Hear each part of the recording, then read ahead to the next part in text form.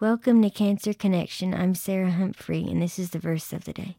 Today's verse is 1 John chapter 2, verses 15 through 17.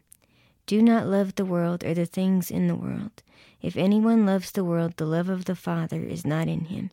For all that is in the world, the lust of the flesh, the lust of the eyes, and the pride of life, is not of the Father, but is of the world. And the world is passing away, the lust of it, but he who does the will of God abides forever. These verses that remind me that no matter what, that I need to stay in the Word and not get caught up in the problems and ideas of this world. So to do that, I cling to the Word and prayer, and that helps me to stay close to Him. And this is Sarah Humphrey. I will see you tomorrow for the verse of the day.